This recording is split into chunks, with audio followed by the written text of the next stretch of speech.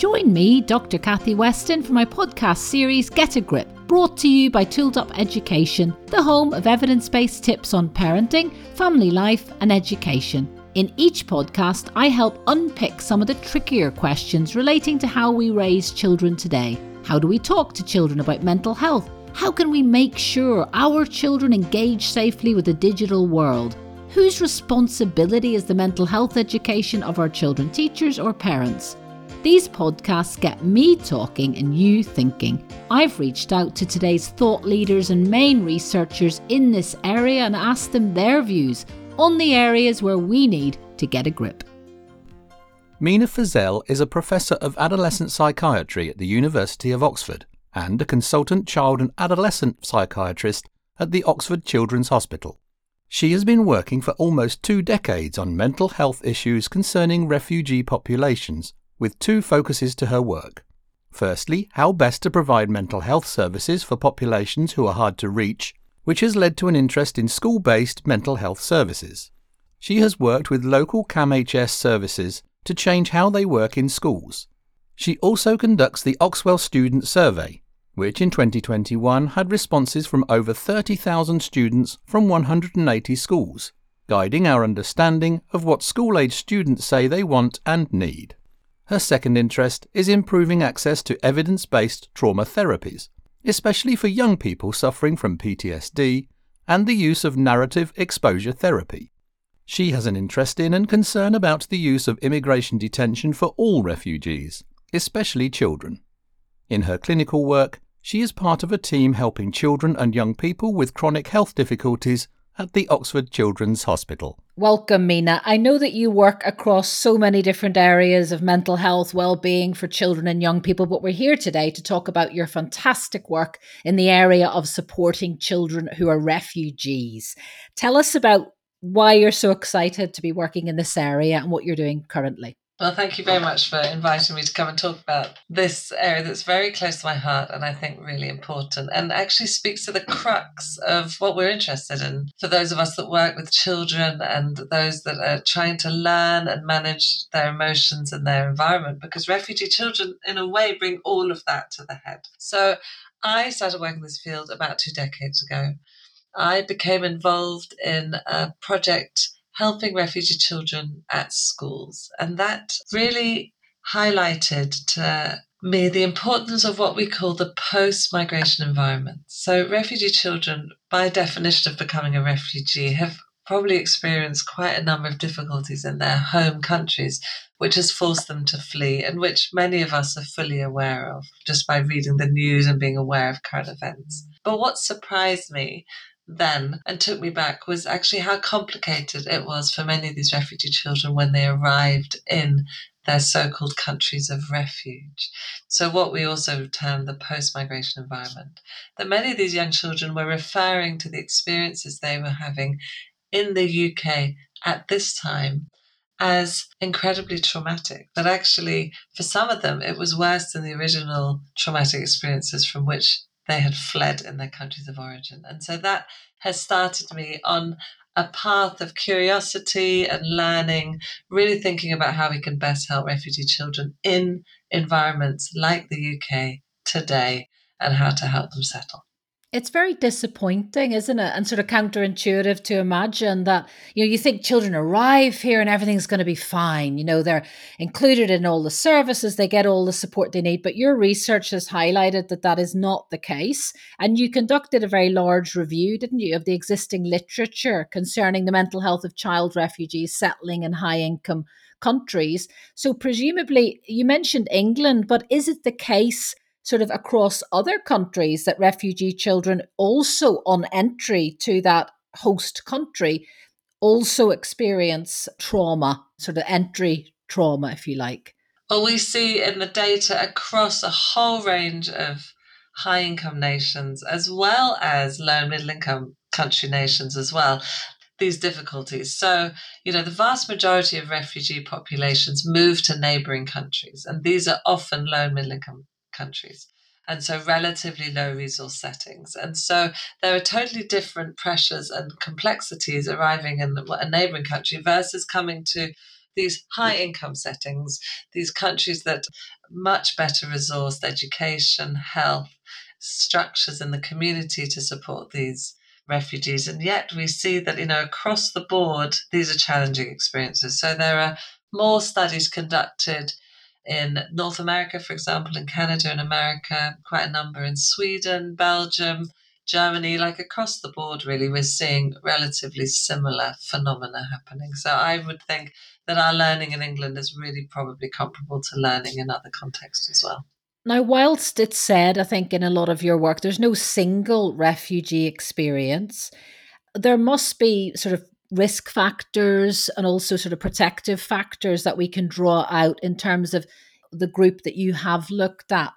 That's right. So there are so many different countries of origin of refugees arriving to so many different countries of refuge, and in between, so many different experiences in that transition as well. And so we have to be aware that there are many, many different experiences, of course, that these individuals come with. But what we know from pooling the data across studies is that exposure to potentially traumatic events and the sheer number of those events that an individual might have been exposed to does increase their risk for later psychological difficulties. So that's the first. So that's the strongest across every single study, that if you've been exposed to one versus if you've been exposed to 50, that you're far more likely, with time, with accumulation, to experience more difficulties. There are other more interesting and important findings as well. So how you arrive, in what context, with what family structure, if any family structure, also does play a part. But what part that plays isn't straightforward. So in some studies, for example, looking at refugee children in North America, if a female refugee arrives with their family, they might have different outcomes. So if a male refugee child arrives with their family. So there are different protective factors depending on the circumstances and the differences, I think, between the host nation culturally and the original culture that those individuals come from.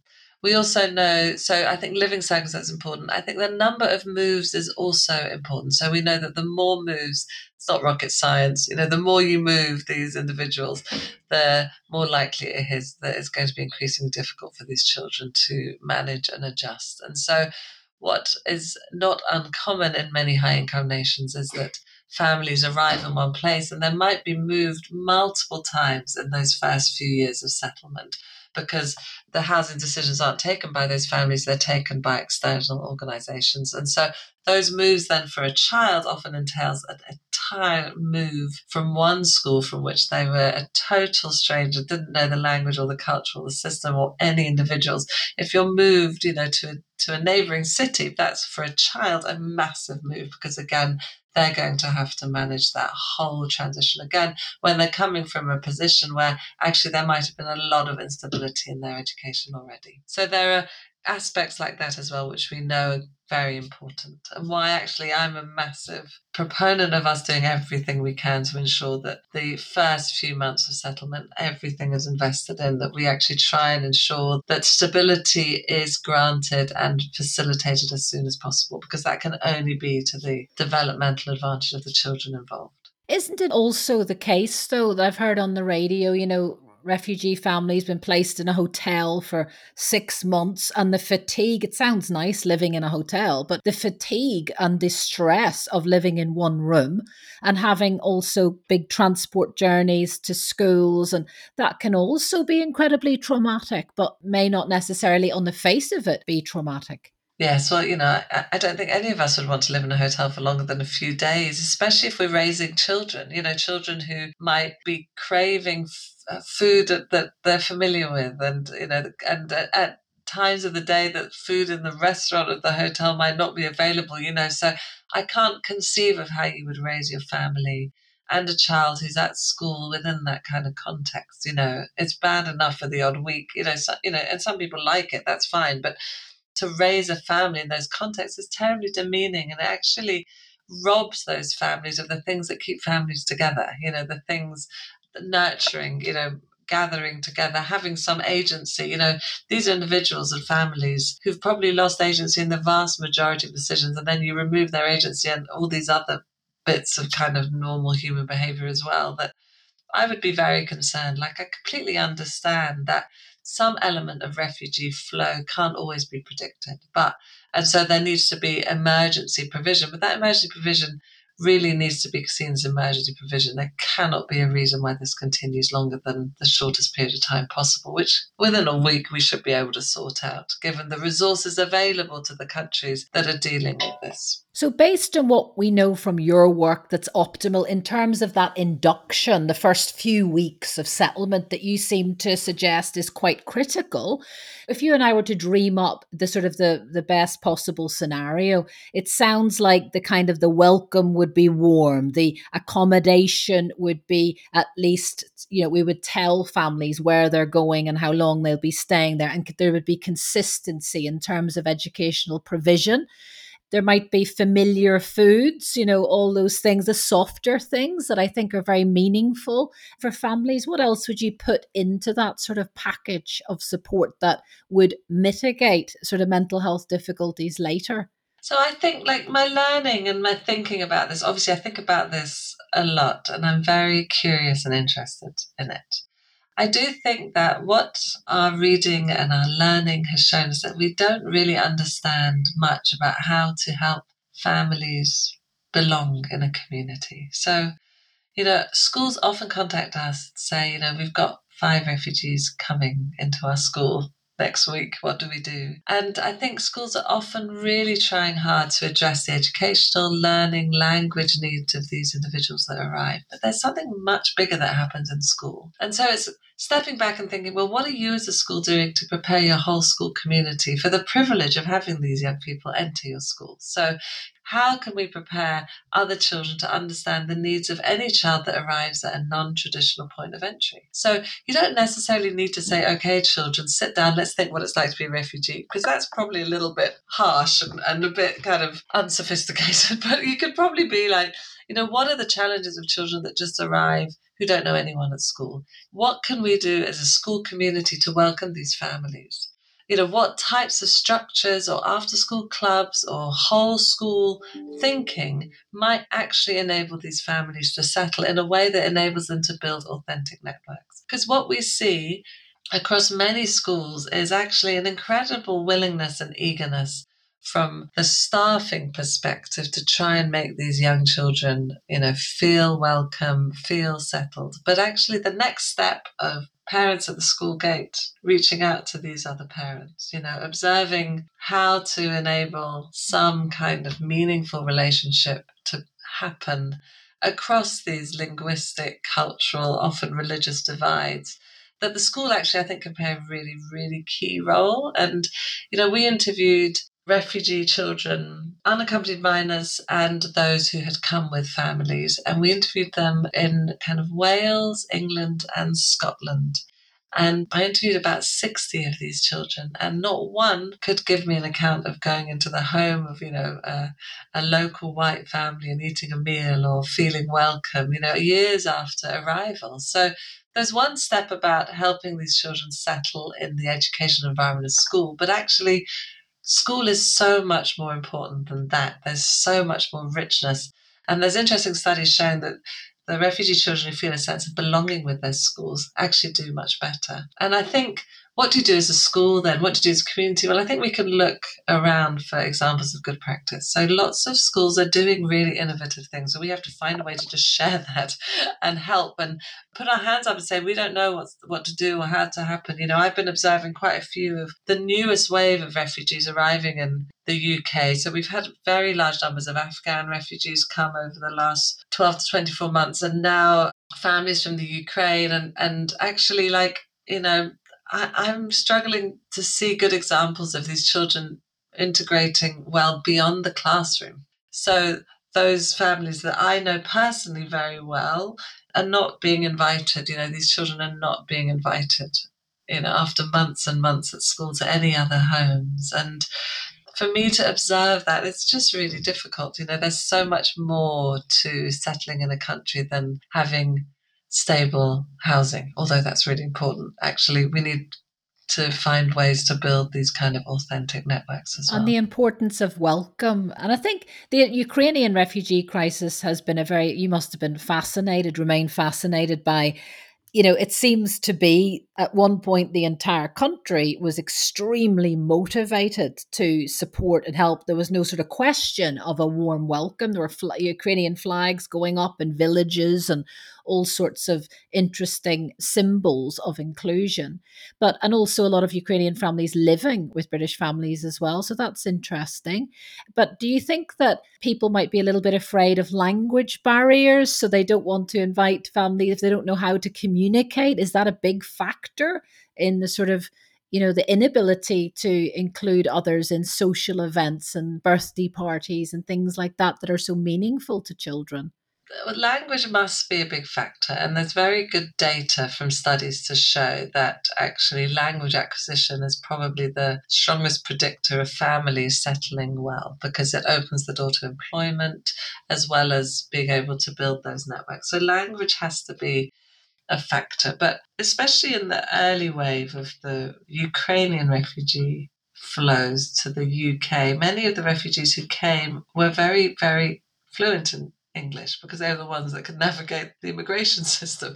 So that can't be the only reason, because actually still there isn't great settling. So obviously many of these families take great comfort in each other's company, like we all do. If no matter where I end up, if I have to move, I'm always going, I'll find a lot in common with individuals who've gone through a similar experience to me. But stepping back and observing, I don't know. I don't know whether, we just haven't really, I think there were other structures in society that used to do this well, and those institutions aren't as prominent. So many faith communities used to do a lot of this. And in communities where these faith communities aren't as strong or as prominent, it's not clear who's now playing that role. And this is where it feels like, whether schools like it or not, schools are probably the best place in order to facilitate this. But then, what's happened with all of these refugees flows is that there's a great kind of responsibility that schools have, because they, I think, are best placed to do a lot of this, but it's come with no resource to schools. So if we think about the latest refugee flow with the Ukrainians and the Afghan refugees that came a few months before as well, what we've got are schools who have just been grappling with the COVID epidemic. They're actually struggling on their knees.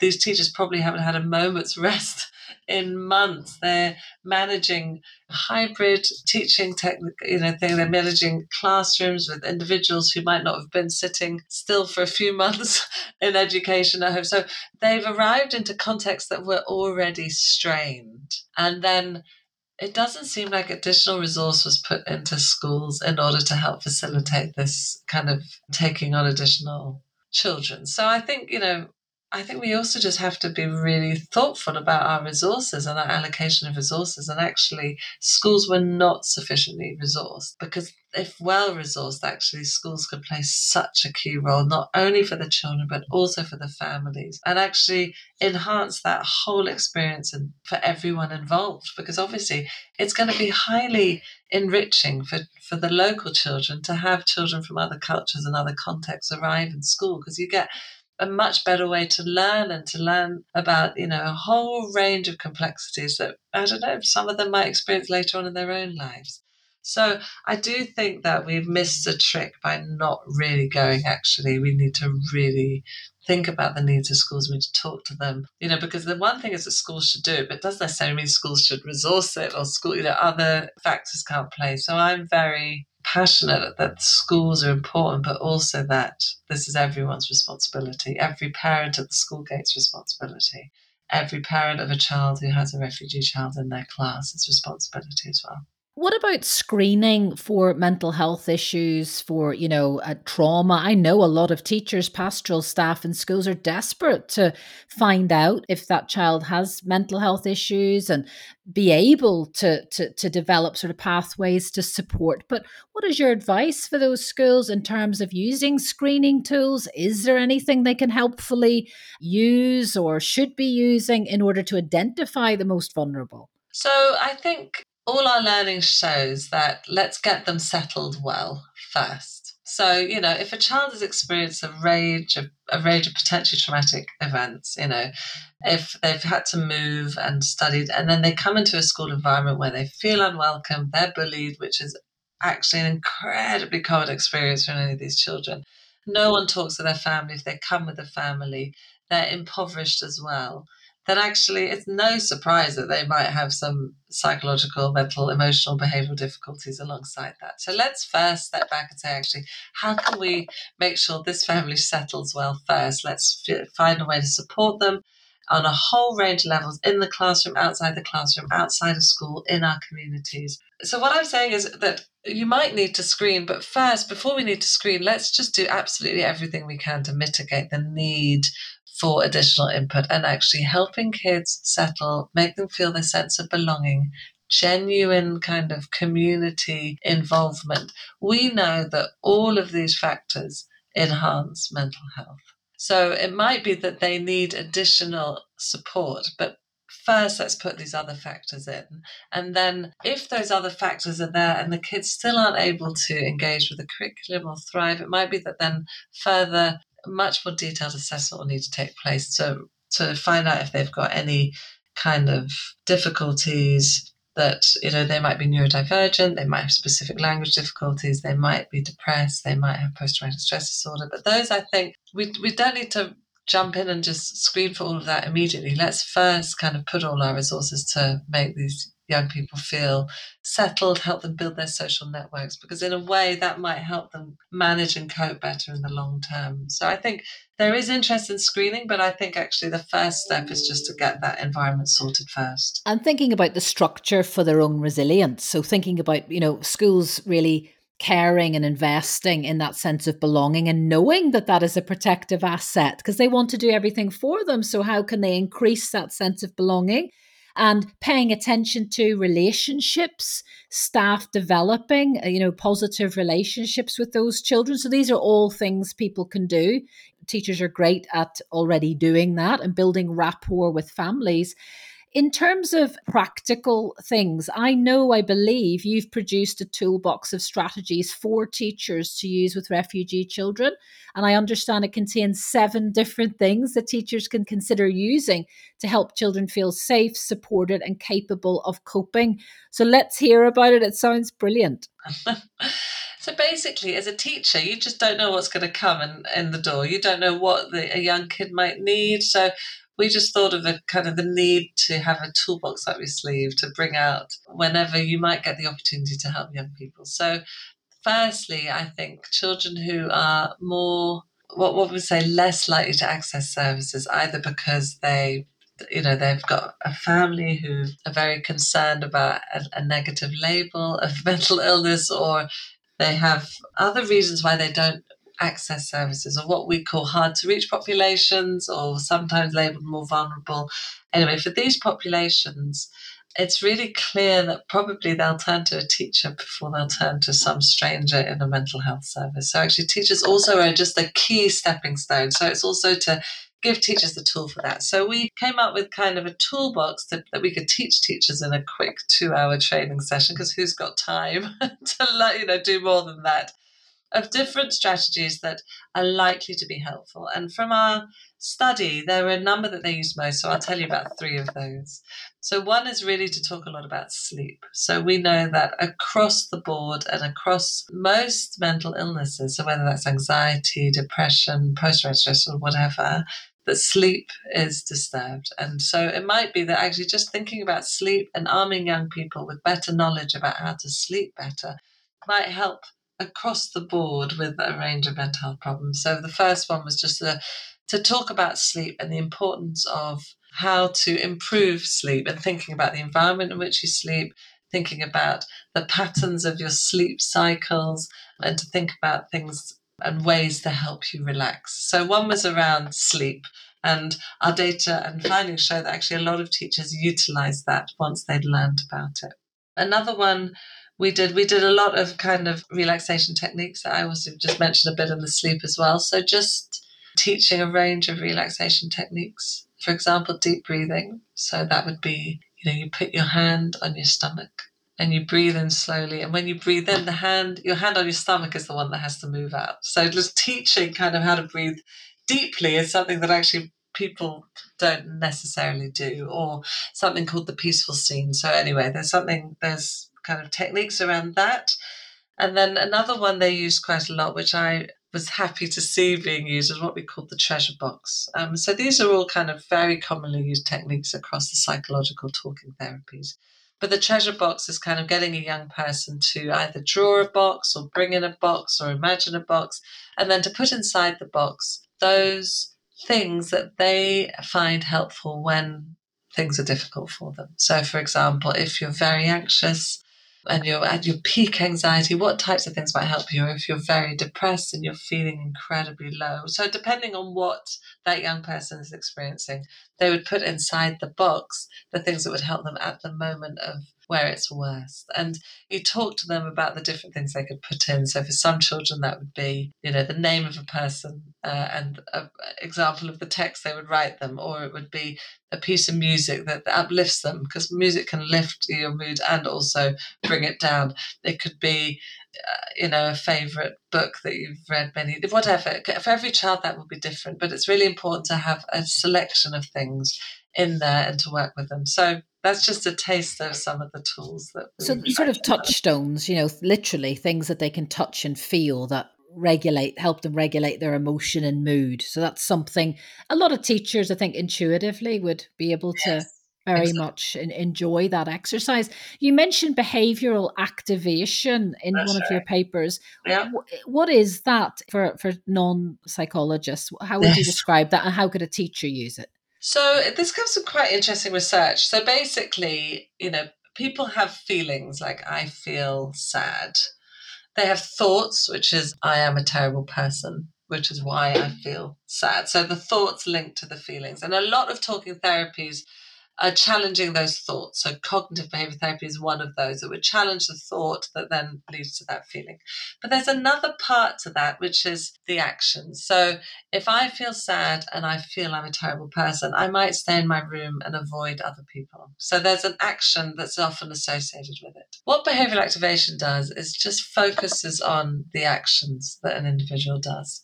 And it looks at kind of, life isn't only about doing pleasurable activities, but it's also about accomplishment or achievement or completion of a task.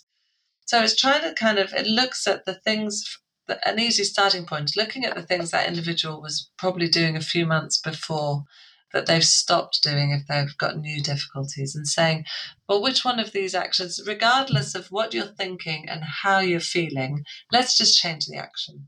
So let's let's contact a friend and say, let's go to the cinema, even though you think your friends will see you or whatever, or it's walking home a different route so that you can pass the park and see something beautiful, or it's just, and that's called behavioral activation. So you're kind of changing your behaviors to bring in a little bit more pleasure or a little bit more of a sense of achievement. It could be that you empty the dishwasher. So those are all examples of it, because actually the theory is that actually that can enhance the mood to the same level, if not more, than actually challenging the underlying thoughts. So sort of promoting proactivity, really. Promoting, yes. And just many of us, feel better after we've done a task, even if we don't want to do the task, and it's just finding ways to embed that kind of thinking in there.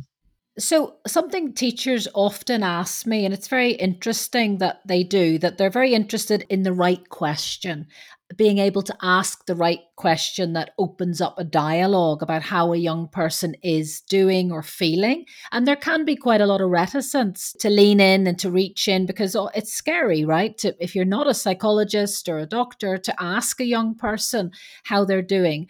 What sentence starters would you give school staff who've noticed that young person sleeping in class, or they look very down or depressed? Just sort of sentence starters that they can have confidence in are the right thing to say. Okay. Well, the first thing I'd say is young people are incredibly intuitive, and they feel people's motivations very strongly. So on one level, if you really care about that individual child and you are genuinely concerned about them, no matter what you say, I think that child will notice it. Okay, so the first thing is, please don't worry. It is so much more important to reach out than not to reach out.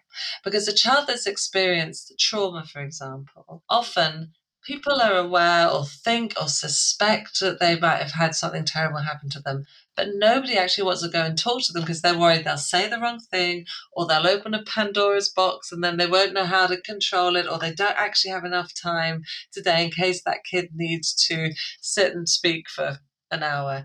But actually, what happens from the perspective of that child is that the message they're getting subliminally from almost everyone around them is, don't talk to me. No, don't tell me. Oh, I can't hear it today. So I think the first thing is just to let people know that we would say that what we call open questions is probably quite helpful. So instead of a question that would lead to a yes or no answer, to ask a question that does not lead to a yes or no answer. So I would say, for example, if you're a teacher and you've got a kid in your class that you're a little bit more concerned about, I would say something like, hey, Johnny, I just want you to know that I'm here if you need to talk to me. Or, I've noticed that, your work is a little bit late, and is there anything I can do to help you with that? Or, you look a little bit withdrawn in class. Is there anything I can do to help? I think just anything to just say, look, I'm here, I listen to you. I don't think you should worry. I think the kid will feel it if you're genuine. And, if you're like, I feel I should ask a question, but I don't want to hear the answer and I'm definitely the wrong person to talk to, they're not going to tell you. They're just not No. going to tell you. But also the thing I would say is, you as that teacher, although you're super busy, you have a million things on your plate and you're not trained to do this, you might be the only person that kid would ever open up to and talk to.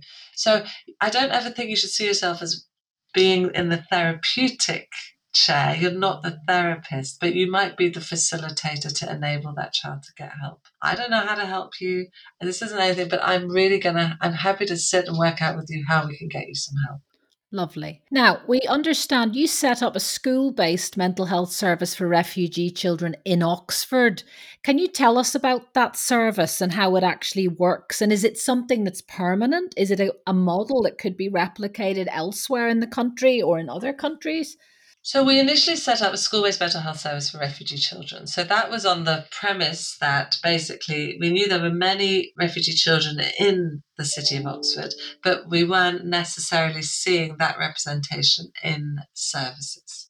So we were like, there was some mismatch here between possible need or predicted need and actual accessibility of services. So that's really started me on this whole thing now, which is basically what I want to spend the rest of my life doing, if anyone will ever fund me, thinking about how to address these, what we call barriers to accessing care. So what we then did was, on the back of funding from a third sector organisation, a charity, is set up a service inside schools where we met regularly with teachers and would talk about the refugee children that arrived in the school. So basically, in the hope that we would never have to see those children, that actually we could make the environment one that would hopefully mitigate a lot of the perpetuating problems that might be going on. So really to work with the environment and the teachers and support them, but actually if there were problems or difficulties that seemed kind of evident that services would need to get involved, that we would actually get involved in school, that those teachers that knew the families would let the families know about the service,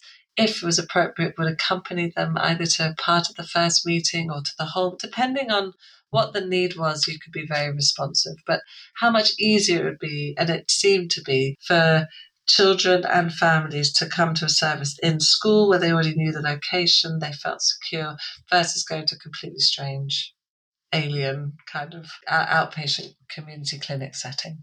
So it has worked well, presumably. So it worked. What we saw was that we were able to access and help many, many more children than would have ever accessed services. But what actually came out on the back of that was that the teachers would be saying to us, thanks, we've had this discussion now about refugee kids. Do you have 10 minutes to talk about what the other kids are worried about at school? So actually, from the perspective of teachers, they're like, we've got like 10 kids we want to talk to you about. It's really only talking about 3 of them doesn't actually meet our needs. So on the back of that, we're like, fair enough, really. So we then were able to go to our commissioners and make an argument to actually pilot this in a few schools in a little more detail about actually setting up a school-based mental health services. So that schools often have a lot of contact with child and adolescent mental health services on the basis around specific children. So this kid, everyone gets together and talks about kid X and then kid Y and kid Z, but no one actually comes and talks to the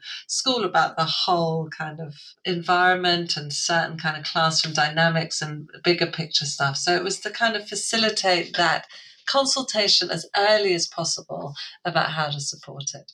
And on the back of that, we saw quite a lot of changes happening in Oxford, a lot of momentum building up around much better working across services and schools. And now there's a whole government green paper where across the country, really, we're learning a lot more about these types of provision. And so what we're doing in Oxford has become now part of the bigger learning around the green paper, which is, some similarities and differences to what we were doing. Now, I understand you've also produced a podcast series for professionals working with refugee children. Is that accurate? That's right, actually. So, there's so many different individuals for whom are concerned and want to do their best. So through the University of Oxford podcast series we set up, we did a series just to kind of share everything we knew about kind of the science and the kind of intervention and understandings of intervention. So there are some interventions I think are really important and interesting and valuable, like, for example, narrative exposure therapy, which is a treatment for individuals who've got what we call complex PTSD. So haven't experienced one traumatic event only, but a whole range of them, and very kind of accessible treatments for these populations. So very, very I'm very keen to maximize the ways that we can kind of share this information. Like with the toolbox, one group wanted to learn more about the toolbox for schools. So I put a video on YouTube so that, one night I put it up so anyone can watch it. So very keen to, have ideas and learn about how to make this of maximum value to anyone. So that podcast series, was that as part of the University of Oxford? How can people access it if we advertise the link, say, to our schools? Yeah, that's very easy to find through the University of Oxford, through my own website. I can share the link with you as well. Okay, we shall do that. Thank you. Now, are there any other key resources you'd recommend to school?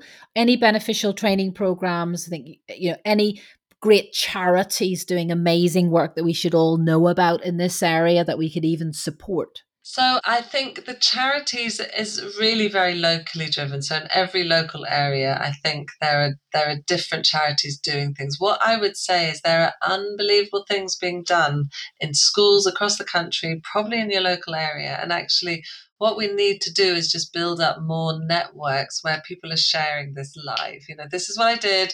Please just share it. If you think you've got a model of good practice, just share it.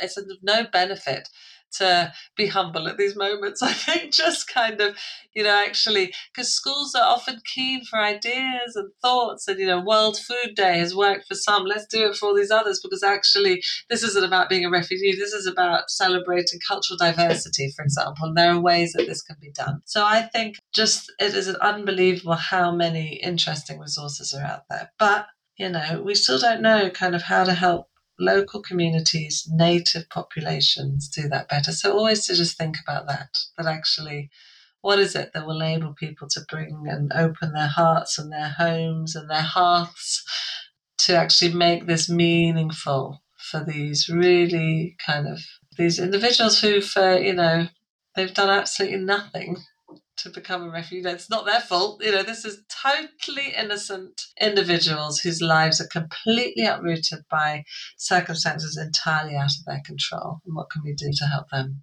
I should say that I'm aware of some very interesting computer games that develop empathy towards, it's about refugee journeys, and you sort of enter the world of the refugee and you have to make a decision, at a port, or you have to make I'll try and dig them out and attach them to the notes of this podcast. So there are some interesting things we can do as families to develop that kind of empathy. Yeah.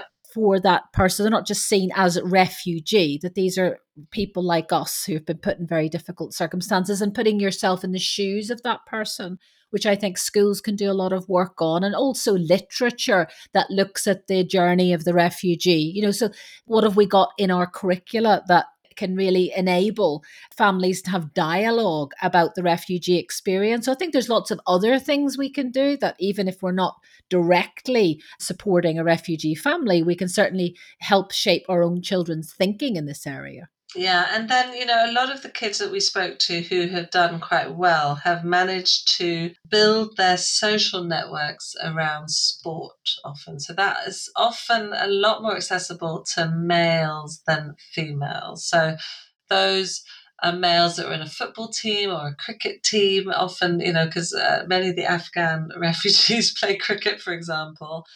We're able to describe a lot more positive experiences of settling than others. So for many of the female populations, it wasn't as clear, what the equivalent was. And I think schools need to think about their extracurricular offer and their, the unstructured time. And actually, what is it that could potentially be of interest to every child at every age that would enable them, and some have started chess clubs. Some have started dance or knitting or cooking, so they're just ways to enable those kind of natural networks to develop. We wrote a paper, we called it The Moment of Change, just reflecting on what refugee children often refer to this moment of change where everything changed for them, where, for example, they'd been offered psychological support for 2 years, but they were then able to take it up, or they finally felt like they should start studying or something. And we looked at this moment of change, and my hypothesis at the outset would have been, it's something like the day they got their refugee status, because all these asylum seekers are living in this kind of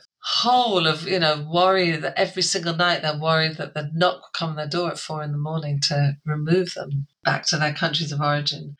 But actually, in all these cases, the moment of change was when they felt they'd been accepted by local kids in their local school. So it was like, it wasn't the day they got X or Y or arrived. It was the day that, like every kid in every school, they want to feel part of that school and they want to feel they have friends. And actually, the dramatic changes that took place for those kids after they felt that. So that's why, we just talk about this belonging now. I think it's just so important. Okay, well, listen, thank you so much for your time and for your work and for all that you do for children and families. And Professor Meena Feazell, thank you so much for joining me today. Thank you. This Get a Grip podcast is brought to you by Tooled Up Education, the home of evidence-based tips on parenting, family life and education. www.tooledupeducation.com. Parents and teachers in Tooled Up schools can also access notes accompanying each podcast, available to read and download from the Tooled Up site.